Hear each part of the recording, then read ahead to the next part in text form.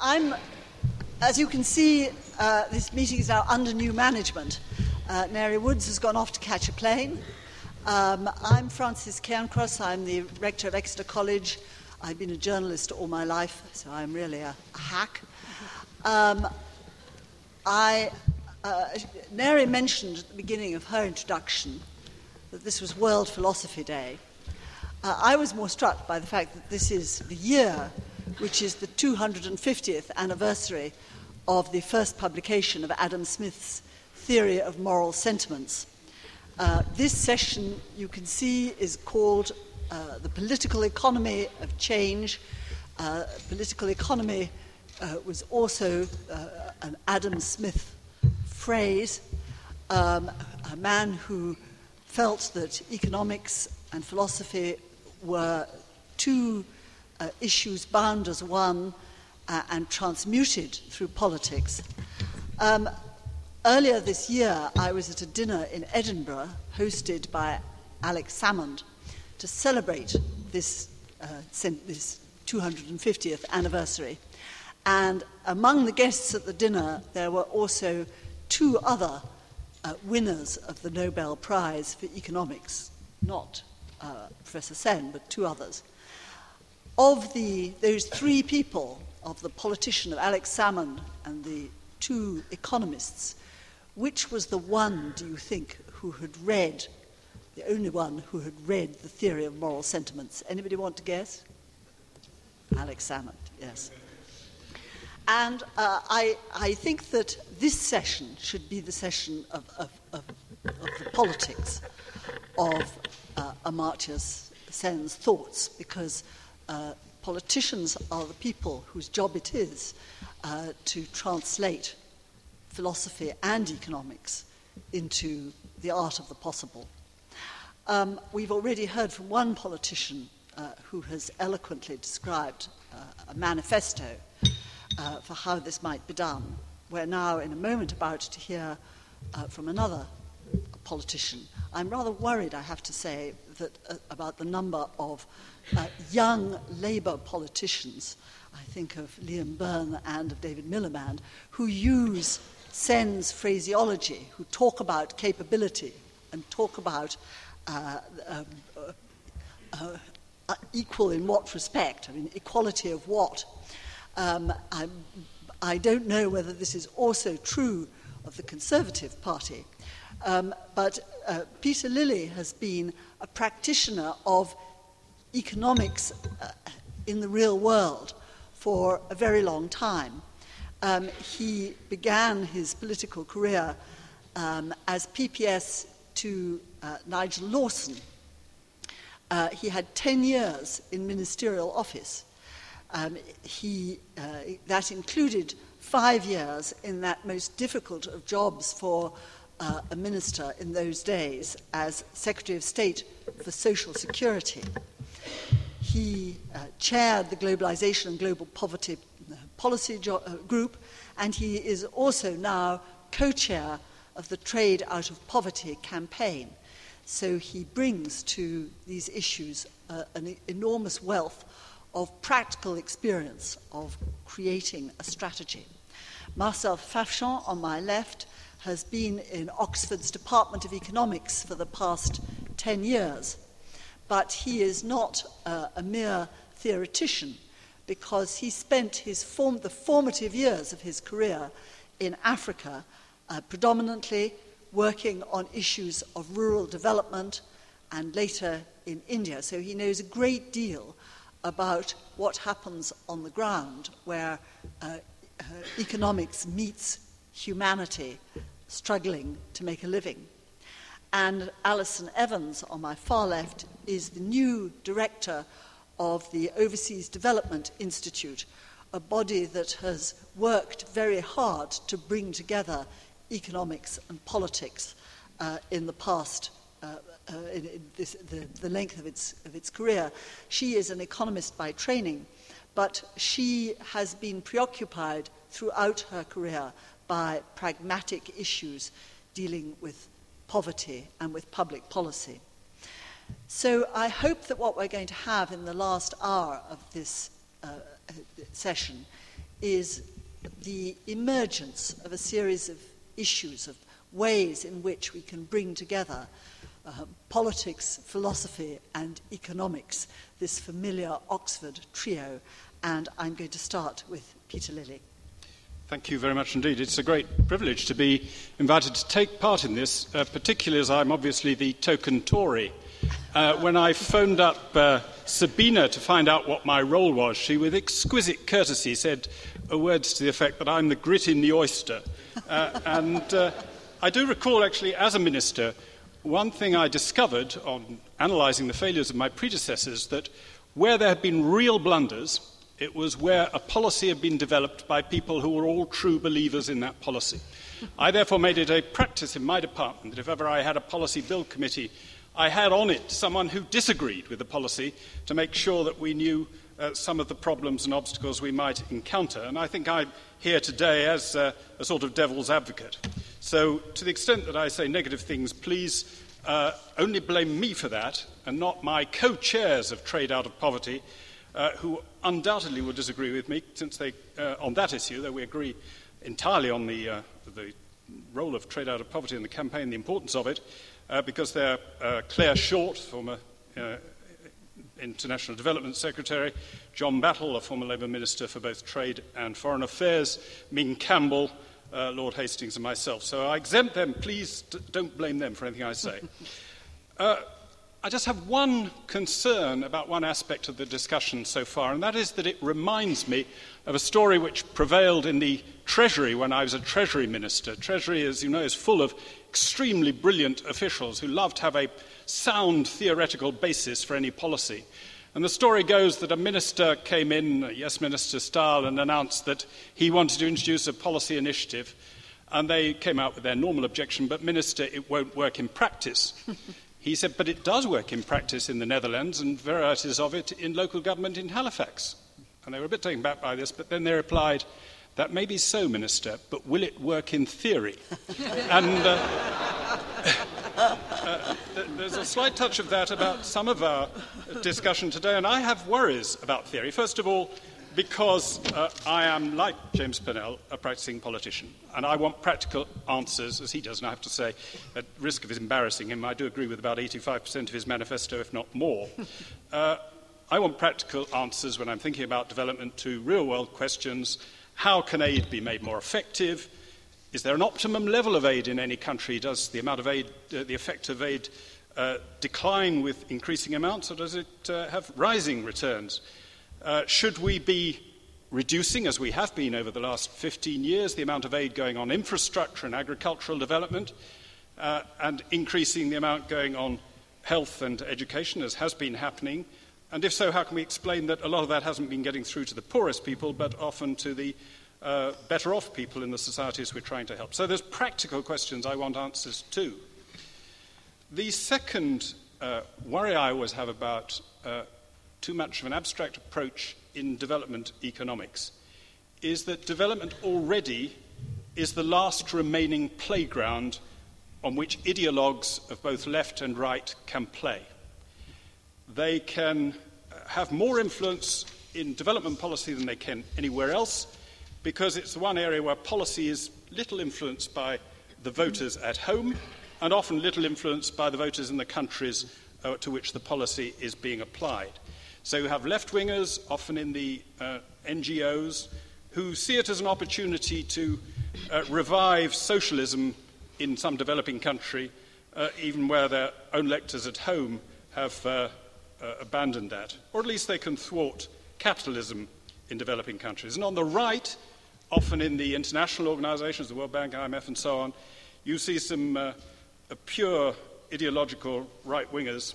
I used to think I was until I met some of these, who believe that they can experiment in developing countries, rationing health and education by price and so on, even though such policies couldn't even be uttered in the countries from which they come and in which they live. So I don't want to see too much ideology in development policy. I want to see as much practical stuff as possible. Third concern is the disconnect I detect between what Professor Sen says, which I'm eager reader when I was doing my policy commission. I began by reading Freedom as Development, or Development as Freedom, sorry. Development as Freedom. I read it back to front, like one does a thriller. He's always immensely pragmatic, very modulated and balanced, certainly not hostile to the free market. I often quote him as saying, to be generically against markets would be almost as odd as being generically against conversations between people, even though some conversations are clearly foul and cause problems for others, or even for the conversationalists themselves. So market operations are a normal part of human activity, and it's sad that some people, declaring themselves to be disciples of Amartya Sen, don't move in that direction. He quotes Adam Smith far more frequently than he does Karl Marx, and he usually quotes Karl Marx on the benefits of free markets rather than the reverse. So I get worried that sometimes the concepts which he has brought before us are misused and abused by those who want to justify micromanagement in developing countries. My fourth concern is that attempts at micromanagement are doomed to failure, I suspect. It's hard enough to macromanage an economy. It's hard enough to influence the rate of growth of an economy. We've put $2 trillion of aid into the world since the Second World War, and the beneficial effect in terms of growth has been far smaller than such a huge sum ought to have achieved. The idea that we can simultaneously micromanage the composition of growth to match a complex weighted average of a matrix of capabilities does seem to me extremely optimistic. My fifth concern is that an abstract approach to development often slides into justifying the liberal imperialist approach that enlightened intellectuals in this country have always taken, and particularly in Oxbridge, that they know best how the benighted natives of these countries we want to help should run their affairs, and they're going to tell them how to do it. And my biggest worry is that that distracts us as a country, and us as having influence in developed countries, from one of the most important things we can do, which is to offer opportunities to poor countries to trade out of poverty. And now I'm back on message again, because that was the view which brought Ming and Claire and Michael and John Battle and me together. Because most countries that have been successful in developing have done so through participating in world trade. It's harder for the poorest remaining countries to follow in their footsteps, because the early starters, the Chinas and so on, had the advantage of at least cheap labour through which they could break into the markets where labour was very expensive.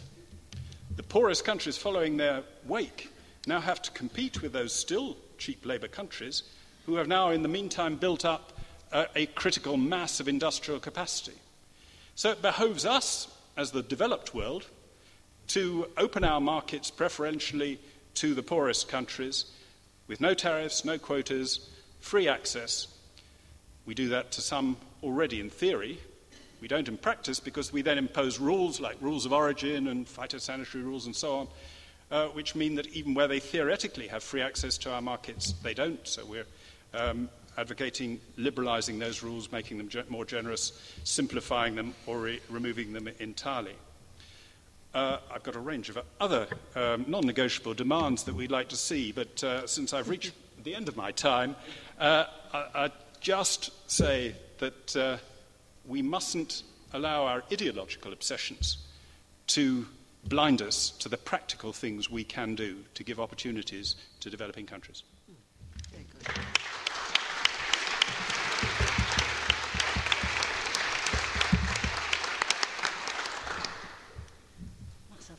You're next.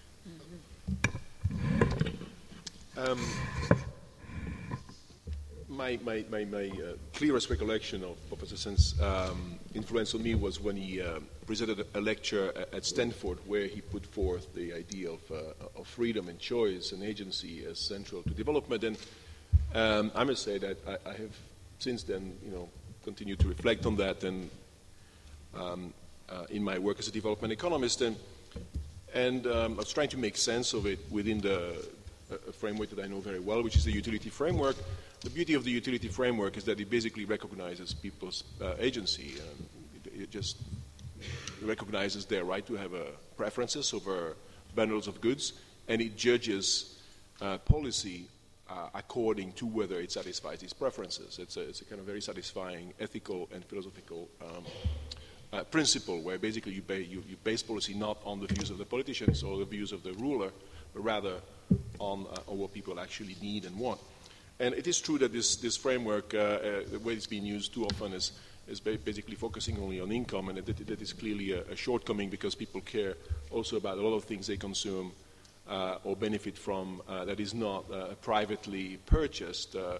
In many countries, healthcare like this one is largely, you don't pay for a lot of the services you get, even though you certainly value them.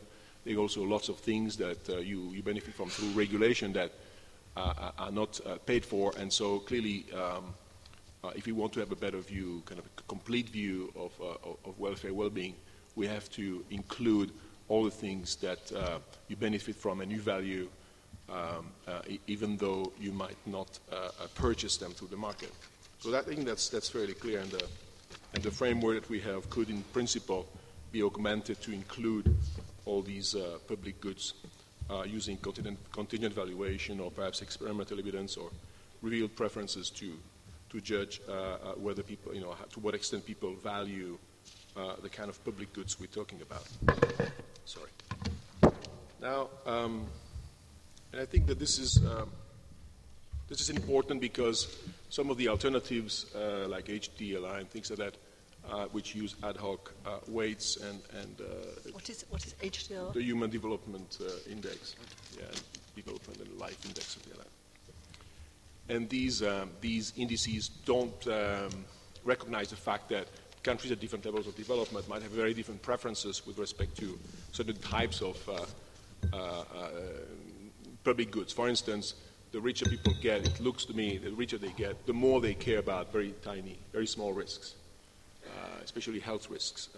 They worry a lot about getting something from pesticides, which, or from GM foods, or from hormones in livestock production, or and so on. So they worry a lot about risks that are relatively small. And if you go to a lot of poor countries, developing countries, this is not something that rates very high on the agenda of most people because they have a lot of very real risk on an everyday basis, and these very distant risks actually don't seem to worry that much. Certainly, judging by the kind of way they drive on the road, for instance. Now, there are problems with putting utility, and which is basically a way of recognizing people's agency and preferences centerfold, because, of course, people's preferences can be manipulated to some extent, and there is always a temptation among development agencies, and I started my life in development agencies. There's always a temptation to say, well, we kind of know what people should need and should want. Why don't we convince them that that's what they need? And so basically, you go about and you proselytize whatever your worldview can be. And I've also seen over time, this used to be done by development agencies themselves. Now they have kind of backed away a lot from that. But then now, of course, NGOs are very active, and a lot of them do exactly that. So it's something that worries me, and something that I was very pleased to find a lot of solace from Professor Sen's work and his emphasis on agency. And I thought that was very helpful. Now, there is a new literature, or something at least, that is hitting economists, which is a literature on subjective well-being. And what this literature, basically literature based on empirical observations of how people answer questions about subjective satisfaction with life, happiness, and so on. And what comes out of this literature are things like the fact that people seem to judge their subjective well-being based on their achievements relative to others and relative to a reference point. And so the fact that this reference point might move over time means that, GDP can double, their income can double, and they may not necessarily feel that much happier. Now, and similarly, they also might judge their achievements based on what others have been able to accomplish in their peer group, whatever they recognize as their peer group, and that generates, if you want, feelings of envy or feelings of, pride or contempt, I don't know, depending on which side you are relative to the average. And this seems to be, these features seem to influence how happy and satisfied people seem to be with their life. And of course, it's very difficult to try to integrate these considerations in policy making. I have no solution to that, but I've observed that some people have used these arguments to try to say there's no need to do development assistance. I certainly don't agree with that. And there have got other people who have tried to use these arguments to say we should do redistribution, something I'm more sympathetic to, but I still don't know whether the subjective foundation should be the one we should use. Going back to choice, utility framework can capture a lot of dimensions of choice, but not all of them, because the process by which a decision is reached seems to be also something people value. If you have a child, a 4-year-old child, and you know he always eats chocolate ice cream, it's not a good idea just to order chocolate ice cream. What you're supposed to do is to say, what kind of ice cream would you like today? And he's going chocolate. Okay, so you get a chocolate ice cream. So the process matters. Even though you know he's going to eat a chocolate ice cream, it's a good idea to ask him what he would like to do. And this is true, of course, also of adults. So the process does matter, and the utility framework does not take that into account. And it's something that I think I really, really would like to have a way of integrating in the utility framework, some formal way of making that part of the framework. Now, people also make mistakes. So there are lots of government interventions that are based on the idea that people might have don't have well-defined preferences, so if they have well-defined preferences, they don't always follow them in the choices they make. And for instance, we ban heroin, we ban cannabis, we ban tobacco from many places, we oblige people to drive with a safety belt, and or we might also ban people from jumping off cliffs in Devon. So these are things that we do to protect them from their mistakes, but the question is how far can you go to protect them from their mistakes? I don't have an easy answer to that, but I think it's something that is clearly important if you think about welfare as based on choice. Another simple observation, people seem to like to impose some constraints on themselves. Think of diet, for instance, or dietary restrictions. A lot of people have dietary restrictions. They used to be based on religion, and still are for quite a few people. But now that, for many of us, there are no more religious dietary restrictions, people seem to reinvent them. They reinvent themselves vegetarian or vegetarian plus fish, or they don't eat milk, or they don't they just come up with some, usually, and this can also change. It's a la carte, they can change. So I think if you're going to think in terms of value of choice, and people actually like to self-constrain themselves, it's something that I find very puzzling, but something I would like to have some guidance on. Finally, and before I conclude, this is also casual empiricism perhaps, but just like people are rival in their subjective well-being, they derive some satisfaction from doing well and doing well relative to others. It's also my impression that they actually derive some satisfaction from having more choice than others, and possibly also from restricting other people's choices. So they might, I remember, building code in Britain allows gives a lot of freedom to neighbors to have a say on what you can do or cannot do. My neighbor complained on the build, we're building something next to my house, and the other neighbor complained that in the building plan there was a tree, and the tree was planned to be a walnut tree, and there were too many walnut trees in the area, and therefore she objected to the fact that they were not going to plant a walnut tree. Like, well, I'm sorry, but it's not your business really what kind of tree they plant. So I think that, so if that is true that people like to restrict other people's choices, and we have a democracy, then over time there's going to be more regulation to restrict people's choices, because that's what people like to do. And so this is something I worry about, this kind of rampant increase in regulation, of course always justified through some kind of externality, but how far do we go? And just, I guess, just a very obvious observation, there are lots of developing countries where you actually have, of course you might not have a lot of political freedom, but you're going to have a lot of everyday freedom. You can drive anywhere you want, you can drive any car you want, any vehicle you want, you can smoke anywhere you want, you can spit anywhere you want. There are lots of things you'll be able to do that you couldn't do in a developed economy, and so I think that that might actually be a symptom of that. So to conclude,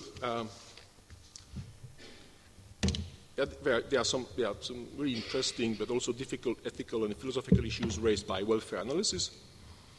The utility framework deals with many of them in a consistent way. It recognizes individual agency, and so doing it encourages policies that aim to increase welfare by increasing material well-being in a way that matches people's preferences, and I think that's very valuable, something I don't want to lose. It also encourages policies that increase choice by increasing income. Income is basically choice. That's what it is. It's as I learned from Professor Sen. I think it should be, whatever framework we have should include the utility people derived from public goods. But as an approach, I think it's more ethically satisfying than many alternatives. For instance, using propaganda to manipulate people's preferences through awareness campaign or education campaign or various campaigns, or by restricting their choice to what is good for them, like Salvation Army style. So basically you say, oh, well, you shouldn't drink, you shouldn't smoke, you shouldn't do this. We're going to do what is good for you. It's a kind of paternalistic view of development, which I also object to. So I really thank Professor Sens for putting freedom and choice back, very squarely at the center of the agenda, and it's still revolutionary today. It always will be, basically. Thank you. Thank you very much.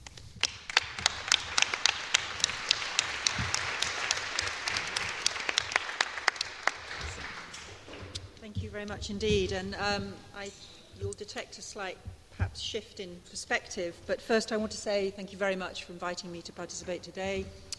And it's a real privilege to sit here on the same panel, obviously with Professor Sen, but also such important thinkers from within the political realm and the realm of economic research. Marcel, as you were speaking, I had a slight sense that I might be sitting next to Rational Economic Man, and I thought you might be it. And I thought, well, how does that go down in the messy world of politics and policy? Which is something I'm going to try and reflect on a little bit. With all due respect to those of you who inhabit this world much more than I do, but this is very much from a perspective of where I work in ODI. We are a policy think tank. We very much locate our work at the interface between research, evidence and policy making in support of international development and humanitarian issues. And as part of doing that, we spend a fair amount of time thinking about how ideas generated out of high-quality research make it into, or don't make it into, the policy-making process. And I'm going to make a few reflections about that as a way of perhaps rounding off this panel. Let me just start, though, with one of the backdrop issues for this set of panels today, which has been the financial crisis. And at the beginning of the financial crisis, there was quite a lot of talk, including within the international development world, about this being a game changer for how we think about development. This is a crisis of capitalism. This is going to fundamentally shift the calculus around which we've thought about growth and development in particularly low-income countries for the future. And there was, in the blog sphere, it was full of talk of definancialization, of delinkage, alternative models of growth, and the need to move beyond the metrics of monetary welfare. And to talk of new concepts for dealing with systemic shocks and for dealing with the notion of resilience, which is a concept that has entered into the lexicon of development thinkers, I think, over the last number of months. Here we are, 12 months, 18 months on, if you like, and we're no longer staring into the abyss of the financial crisis, and talk of game-changing seems to have disappeared somewhat. We doubt, perhaps, that the crisis has actually created an opportunity for a big rethink, particularly in international development. I don't think there's any doubt that it has posed opportunities to question some fundamental things, but I think the energy and enthusiasm for coming up with alternative models seems to have waned somewhat. And perhaps we doubted in the first place whether or not we needed a game changer. Interesting to reflect. And you'll have heard of a number of viewpoints in the panels today that perhaps explain why this enthusiasm for thinking through alternatives has perhaps waned somewhat. One possible reason is, in fact, the response to the crisis in the end is more about politics than it is ever going to be about economics. What I want to do in the next few minutes, though, is to also pose a very modest contribution to why it may be the case that the crisis and the opportunity that, indeed, as James Purnell indicated, has been created by it for a bit of a rethink may not have been taken up perhaps as vigorously as we'd like. And I'm going to suggest that has something to do with the way in which research and ideas get their way into policy thinking. As I said, ODI works at the interface of this spectrum in what we might call the twilight zone, or based on Sabina's comments earlier, it might be called the fluffy zone of applied research and practice. One thing we do know is that a lot of research, including in the field of economics, is generated relatively slowly. I say relatively. Some, within matters of months, but some within matters of years, under relatively ideal conditions, and I'm thinking here of a lot of the modelling work that gets done within economics, with major worries on behalf of researchers about potential instrumentalisation of research for policy purposes, and they deliberately stay away, therefore, from posing particular policy questions, but would rather drive their research from first theoretical principles. And as Sabina also noted in her introduction, that research tends to be, and I would say economics is probably more guilty here, it's very fractious, and one in which vested interests tend to play themselves out in more or less useful ways. And I'm just going to quote you something from a book which you may have come across by Richard Wilkinson and Kate Pickett called The Spirit Level, Why Some Societies Are More Equal Than Others, which states that discoveries are more rapidly accepted in the natural sciences. Physical theories are somehow less controversial than theories about the social world, maybe because social theories are partly theories about ourselves, and as such attract a plethora of individual views and powerful vested interests. And I would say that probably sums up a good deal of the fractiousness that one observes, particularly, I think, within thinking on development economics. Research. Policy. Policy, on the other hand, the whole policy world, is often shaped under less than ideal conditions. It needs to move fast, sometimes too fast, as I'm sure James and Peter will recognise. It's also shaped by the values, the habits, the norms of policymakers themselves, and by the type of political actors that they surround themselves with, often much more than the quality or the quantity of evidence in front of them. And in fact, there's a phrase that we use frequently in ODI, which is that much of the work that we do is about trying to build evidence-based policy making, where in fact we're dealing with a world in which there is policy-based evidence making, in which actually the process is in reverse. And in fact, I think it was a book back in the 1980s by Ed Clay and others who said, and I quote, that policy is, the whole life of policy is a chaos of purposes and accidents. And I suspect that may be one reason why good ideas, however well researched, don't necessarily always make it into policy making, and why there's also quite a lot of scope for kind of lazy thinking and fluffy thinking making its way into policy making that ends up with all kinds of policy failures. Even when there are high-quality ideas, therefore, coming out of the strong disciplines such as economics, there are no guarantees, and I think within development thinking this is perhaps more so than in other fields, that those ideas will be taken up. And in fact, the development landscape, and I completely endorse what Peter said, is filled with policy experiments that have been based very inadequately on evidence. But why is this the case? Well, one of the reasons, I think, within economics is that the whole field of sort of policy-relevant research design seems to be continually dismissed as imprecise, as fluffy, as lacking in sufficient theory. And I think that's a real shame. And I think we have to strive much more to come up with research designs guiding economic thinking which are policy relevant and, dare I even say it, solutions focused. Much research in economics simply does not address the fundamental question of how many lives will be affected by a policy change. And I think Sabina said something like this at the beginning. And also, it doesn't often give us the answers about the limits of policy, which again would be as important as knowing the scope for policy change to contribute to a better society. Of course, we're all as well faced with the harsh reality that ideas within the research community, but also within the policy community, are increasingly sourced from a global space, from networks, from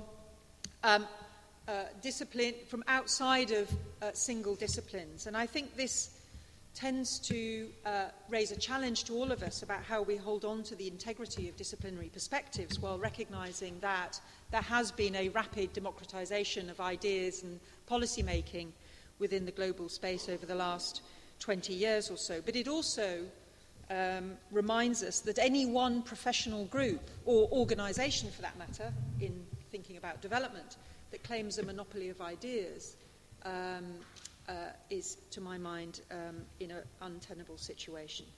So the kinds of challenge posed by Professor Sen's latest book, but also his accumulated works, points to the need for a greater plurality of approach to work across intellectual boundaries and geographic boundaries on a set of real-world policy problems that rarely know any boundaries. And I think this is our ultimate challenge, to bring the relationship between research and policy that much more closer. Nairi mentioned that somebody might say something about the MDGs in this panel, so I feel obliged to say something just to finish off. The Millennium Development Goals framework have played an incredibly important role as a kind of political manifesto, I think, for change globally. But they were, as Professor Sen outlined, conceived within a context in which notions of rights, accountability, and actually I would even say fairness and justice were firmly part of the thinking. And the goals themselves came out of a technical process which has somehow lost touch with those very important ideas. But actually their achievement is fundamentally about our ability to address issues, in my view, around fairness and equity. So we've got to a situation where I think within development research and to some extent within development economics, we've become completely obsessed with the measurable and the observable as it's expressed through the goals, and completely unable to relate to the fundamental principles on which they're trying to deliver around a just society and a just world. So there are a number of policy areas which are completely missing from our lexicon or dominant thinking in development at the moment around the role, for example, of anti-discrimination as being fundamental to achieve some of the goals around gender equality, maternal mortality and so on. Around progressive taxation, something economists should be busily working around all the time is how can we build a more progressive taxation structure that delivers the kind of equitable results for poor people. And beginning to operationalize notions around things like social minima and the rest. Where is our intellectual effort in relation to those kinds of things that are going to be fundamental for delivering the MDGs? So finally, I wouldn't agree entirely with Peter. I believe strongly that theory has has a very important role to play. There's that phrase, nothing as practical as a really good theory. I believe that profoundly. But it is the ability to combine theoretical and empirical work, to understand how policy processes work in order to be able to communicate effectively, to not shy away from pluralism and pragmatism, and not to shy away from being very clear about the contribution of economic research to thinking about the kind of society that we want to be living in.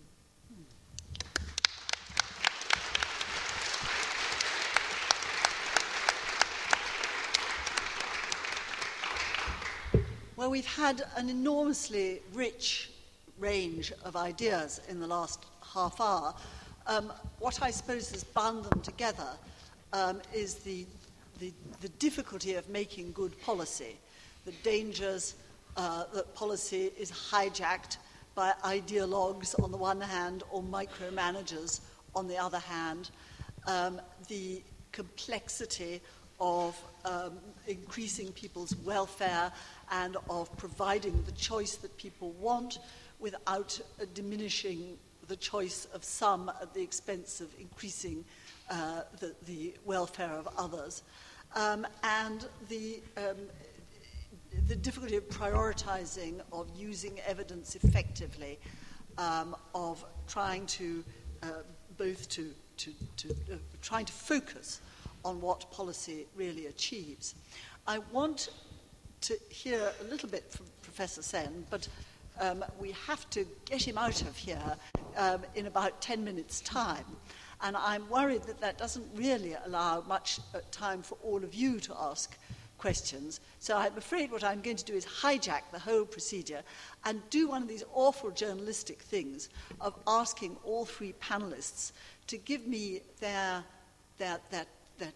top practical way in which we at this very interesting moment in time, both globally, in the aftermath of the financial crisis, and nationally with an election just a few months off, what is the one thing that they would like to see change, that if they had limitless powers, they would change in either practical ways or in research ways, to move a little closer to the world of Professor Sen's ideas. And then if you are all brief in your replies, and it's such an impossible question, you'll have to be brief, I'll then get Professor Sen just to wind up with a soundbite at the end. This is the Today programme in the afternoon. So who am I going to pick on first? I think I will go in the same order that I did before. I think I will start off with you, Peter Lilly, or your Well, I gave my policy proposal first of all. So shall I make a theoretical observation which entirely ignores your question? And that is, on an earlier part of the discussion, there was a presumption that those who believe in the free market, whether as a conversation or as a natural part of human life and desirable part of the development process, have no ethical basis or spurn ethics, or that the free market idea is sort of antithetical to an ethical basis. Professor Sen doesn't say that. He made quite clear, and he quotes the great economists like Adam Smith as integrating their ethical basis. All the free market, defenders of the free market say, is not that people have no ethical dimension, that they're purely selfish. Ordinary people pursue their self-interest and pursue altruistic interests. What we have to do is make sure that those selfish interests are harnessed to the common good, and that's what the free market does. Good. If you put the selfish interests in control of the state, there's no guarantee that they will be of benefit to society. Very good. Oh, Marcel. Okay. Well, if I had infinite power, I'd probably just relinquish it right away. I mean, this is a temptation you have when you work in development for long enough, especially when you're young, I guess. It's a temptation that, you arrive in a country and it's all messed up and you think, I could do better than that. And I've learned that that is not true, in most of the time. I mean, just basically, so yes, I would say more choice, more recognition of people's agency, and taking... I think I've turned it on. And basically taking people, whether they're poor or rich, seriously.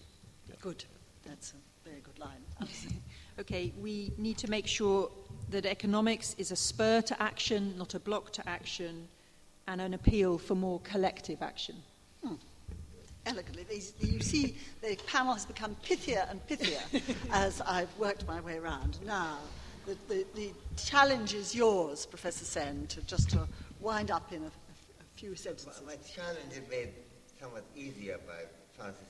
You're telling me that my expulsion from the room is much more important than my speech.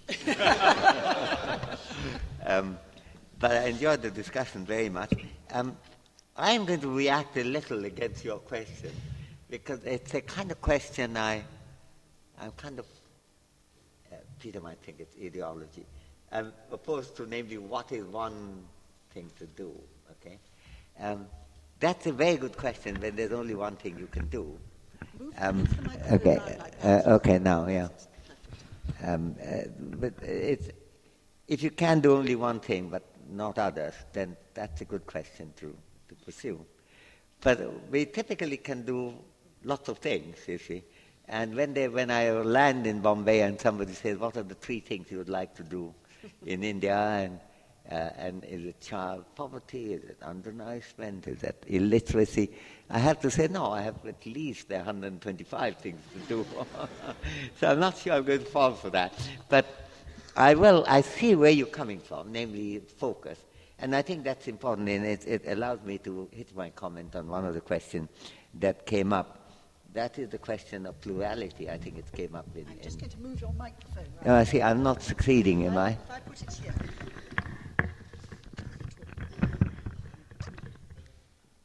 I see. Yeah. I guess I was trying to look at the panelists, and this is compatible with looking at the panelists. I think the plurality issue is extremely important because there are going to be a number of things that come up that demand our attention, and we have to judge between them. The first point is to recognize that there exists a plurality which is very central, and it's only ideology would make you say that only forget all the others, just this one counts. But then there's a second thing, that in that context you also have to, after recognizing the plurality, ask the question of evaluation, namely, how do you weight them? Face all that explicitly, and that's why in the context of James's discussion, I was saying that I would emphasize not the state, but the public discussion on it as a supplement to the market. Market as a system competes with another way of deciding, which is public discussion. That comes up in the capability literature too. Some of our colleagues have tried to argue for a kind of special list of things that arrive not on the basis of public discussion, but on the basis of intelligent reflection, like Aristotle did, and arrived at something, which I would tend to reject on grounds that I think public discussion is central. And the question of weighting is very important. I remember when more than 20 years ago, before the Berlin Wall came out, chatting, I went a couple of times to East Germany before that, and trying to argue whether in the perspective of freedom, which, by the way, I think would convince you that I'm a renegade, is very important in Marx. No one discusses freedom as much as he did, including in his PhD thesis, Marx's PhD thesis. Contrary to popular belief, he did write a PhD thesis on Democritus and Epicurus. And he took Aristotelian side on that, and freedom played a very big part in that. So when we were discussing, I was told, but there are many freedoms that you have in East Germany which you don't have in West. And I was given one example, which is absolutely right. That is, you could turn right when the traffic light is red and you are facing it, as you can in Boston, but you can't in New York. And there, again, as Bostonians, I always feel pity for New Yorkers, waiting for the traffic light to change when there's nothing on the other side. You can turn easily, and it doesn't allow. East Germany allowed that freedom. West Germany did not. But you'll require a fair amount of effort to place it in a greater importance to whether you have the freedom to climb a wall or not, which was the manifest issue there. So I think the issue of plurality, which is going to come up, I think there have been interesting discussion about not being ideological, taking approaches that take into account a variety of consideration. And I think in all of them, and it also relates to the question that there are going to be many things, not one thing we are going to do. And there would be what relative importance we attach to them. That's really not so much what is the one thing I end up saying is most important, and I think I probably won't say any of them to be most important than others under all conditions, but what are the alternative things that we have to consider? Not alternative, they're complementary things to consider, and how do we go about it? That is not a kind of Tory, Labour, right-left distinction. That's a very basic distinction. And I think if I may just end up with one practical comment, I think one of the reasons, this came up earlier in the discussion as to why the huge opportunity that the crisis looked like, namely to have a game changer, didn't quite happen. I think part of it is that it was not a sufficiently critically engaged discussion as to what was involved. I think for one thing, since people were so lined up in neoclassical versus Keynesian, this was seen just as a huge vindication of Keynes. But as I tried to argue in an article in the New York Review of Books, for which I paid a heavy price in the form of attack, is that Keynes had less to say on social support and social security than Bismarck had. Is almost nothing to say on that. And in fact, his neoclassical opponent, namely Pigou, who might have had a wrong theory of unemployment, was constantly boring everyone, was talking about the role of poverty. He was the one who, Atkinson measure of poverty is in fact a variation of Pigou's measure via Dalton that came to be accepted.